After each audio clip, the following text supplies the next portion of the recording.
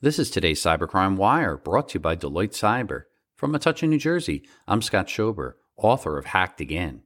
Bahraini websites were hacked hours before parliamentary election, as reported by the national news.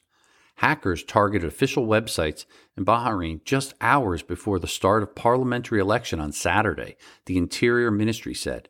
The ministry did not identify the websites targeted, but the country's state-run Bahrain news agency, BNA, could not be reached online, nor could the website for Bahrain's parliament. Websites are being targeted to hinder the elections and circulate negative messages in desperate attempts that won't affect the determination of citizens who will go to the polling stations, the ministry said on its Twitter account.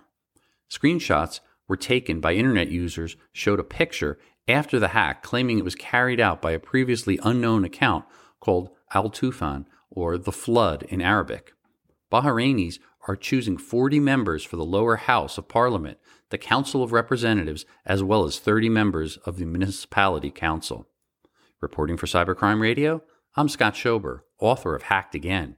New every weekday, the Cybercrime Wire is brought to you by Deloitte Cyber, a worldwide leader in cybersecurity consulting. To empower your clients with understanding and trust for a cyber-powered future, visit Deloitte.com/cyber. For more breaking news, visit cybercrimewire.com.